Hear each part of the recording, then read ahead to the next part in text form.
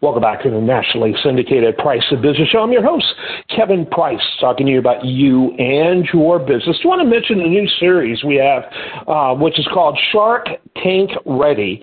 It features Matt Higgins. He's going to be a recurring guest. In fact, he's already done one of the segments. It's a series on how do you get ready for Shark Tank. And Shark Tank just isn't a TV show, which he's been a recurring guest shark on, but the shark you talk to at the bank, or the shark you talk to your cousin that you're trying to get money for your project. How do you talk to him? How do you prepare yourself to be able to sell your idea in order to create the business you want? That's what this series is all about. You can learn more about it at priceofbusiness.com. We're excited about it, and we think you will be too. All right, Ruth King, always love having her on the program. She is a longtime regular, one of my favorite people to talk to when it comes to all things money, and listening to her show her segment over early years, it's like a long-term tutorial on how to be Shark Tank ready. It's all the stuff you need to know before you build your business, launch your business, or if you're in your business, how to make sure it's behaving the way you want it to behave. And so I always love having Ruth King on the show. Her websites are numerous. The one I mentioned is ruthking.info because it covers just about everything she does. She's an author, she's a consultant, and a fan and personal favorite. Ruth, welcome back. Thanks, Kevin. Great to be back. Yeah, love having you. All right, let's talk about something you really like to focus on, fiscal discipline. When I think of you, I think of fiscal discipline, which is often uncomfortable, and heck, we have to talk about that. I get that, but that's really the difference between thriving and surviving. That's what you talk about.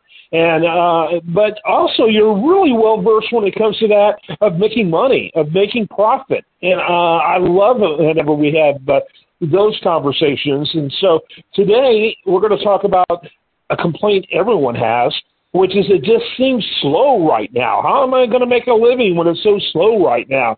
And you've got a clever idea and a clever story that accompanies it. Yeah, absolutely. So if it's slow, I mean, sometimes like February, March timeframe are slow for different companies, or maybe the summer's slow, or, some time of year that you're not generating as many revenues as you do in other quote unquote busier times. So one of the companies that I work with, February was notoriously a slow month every year. And the thing was, well, we can never make money in February. And Kevin, you know me well enough to know that, hey, we're going to find a way to make a profit February, right? Yeah, absolutely. Yeah. So what we ended up doing is I said, okay, what were your February revenues for the past 3 years? And we looked them up, and he said, okay, what would it take to generate, at least break even and make a little money in February? And we came up with that number, and we proposed a contest to all of the employees, everybody in the company, and said, look, February has been a slower month for us. We want to try something this year. And we want to see whether we can generate a little bit more revenue in February. This is what our past 3 years have been. And he told them, he says, what do you think we could do to generate revenue in February? And they came up with the idea, which was even higher than what he was willing to accept, which I found really interesting, and so did he. So what he says, okay, if we make this revenue goal in February, I'll take you all out. I'll include your spouses. I'll pay for the babysitters. And we'll go to there's a really cool steak restaurant in town that everybody really wanted to go to, but a lot of them couldn't afford to go to. And so that was the deal. And guess what happened? He had to buy a bunch of steak dinners. And pay for a bunch of babysitters. Yeah. Now, did he break even? Yes, he did. But, the funny part about it is the reason that we paid for the babysitters, or I made him pay for the babysitters, was we didn't want somebody not to be able to go to say, well, I have to pay for a babysitter, and it's not worth it for me to go out to have to pay for a babysitter. So that excuse was taken away. All the kids, the mom and dad could go out and have a really fun evening, and they didn't have to worry about paying a babysitter. So, it made it so that they didn't have to, put money in to go out, so to speak. And it was amazing how much revenue they actually generated that February in terms of they'd never done that before. And yes, they were profitable. But it really shows that if you try to do it by yourself, I mean, I think I learned this lesson more than anything else, rather than asking everybody who works with you, hey, what do you think? What are some ideas that we can use to generate revenue? They have the answers. It doesn't have to be you in a vacuum. Ask the questions. And it's amazing what they came up with in terms of how to do it. So don't think you're alone and you have to come up with the ideas. Let the people who work with you come up with the ideas and give them a reward for making it happen. Yeah, I love that. So talk about, I know the listeners going, okay, so what did this look like? What did the actual strategy look like that led to that? And I, for one, by the way, I totally agree on incentives matter. Incentives really do matter. And so this is an example of that. Yeah, absolutely. So you want to know how it happened more than anything else? They went through their customer base, and they found all the people who had done business with them in the past 3 years, and they looked at them and they said, okay, you guys know us. You've written us a check and everything else like that. Here's a reason to buy from us now. And it expired. So not only was there an incentive for the employees, there was an incentive for the customers. And we priced it so that they obviously made a profit and that type of thing. But it brought in so many customers who had done business with the company, but not recently, and gave them a reason to do it. I mean, it was amazing how well it worked. So give me an example of what the reason would be. Well, for example, heating and air. It was a heating and air contractor.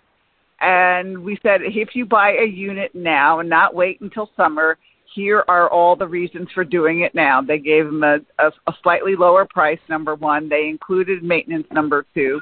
If they were on a maintenance plan, they gave them $50 for every year they were on the maintenance plan. And I can't remember what else it was, but it was a bunch of stuff, and it was a really good reason to do it now.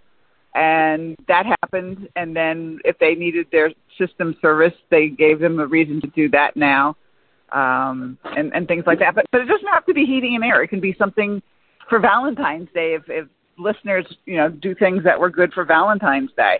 Talk to your customers who haven't bought from you in a while, and actually just give them a reason to come back. It's amazing how much revenue you're going to generate.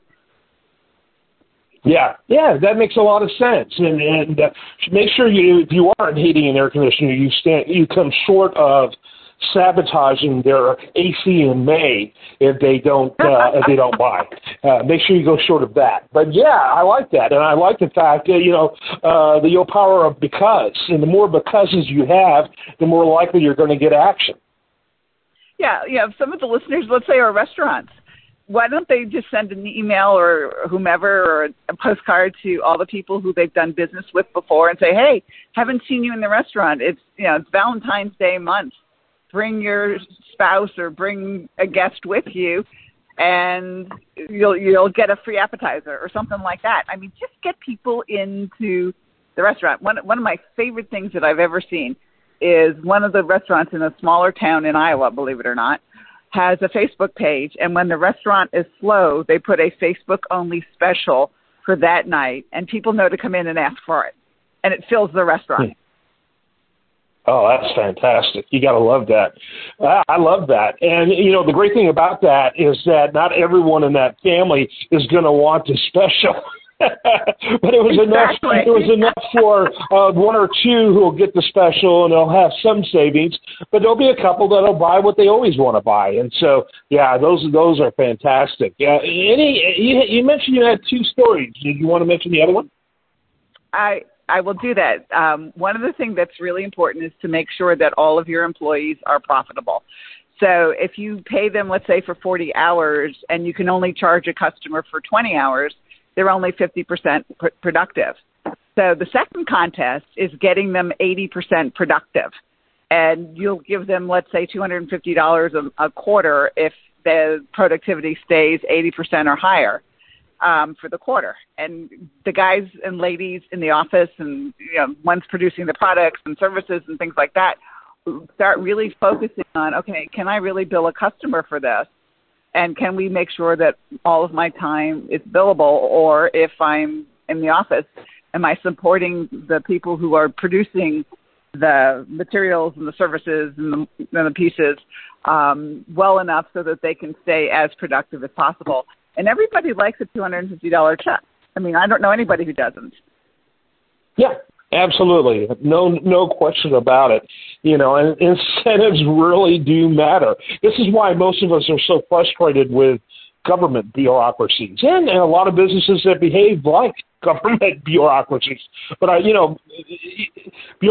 government bureaucracies are an easy target. They're getting paid pretty much regardless, the same amount, regardless of what they do and what they produce. And that's why we're so frustrated with what they're like. Businesses don't have to operate that way. They can be clever. They can be creative. And, by all means should do that. Very good. All right, final thoughts as we begin to wrap it up. Don't think that you're alone. If you've got an issue, if you've got an idea, ask everybody who works with you for help in the idea. 5 heads are better than 1, 2 heads are better than 1, 100 heads are better than 1, and you'll come up with something absolutely phenomenal for your customers, for your employees, and obviously then the bottom line for you. Yeah, that's a good word to end on. All right, always love to talk to Ruth King.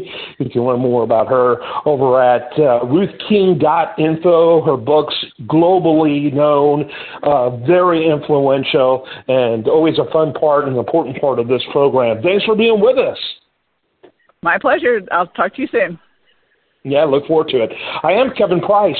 This is the nationally syndicated Price of Business Show. Stay tuned for more after this.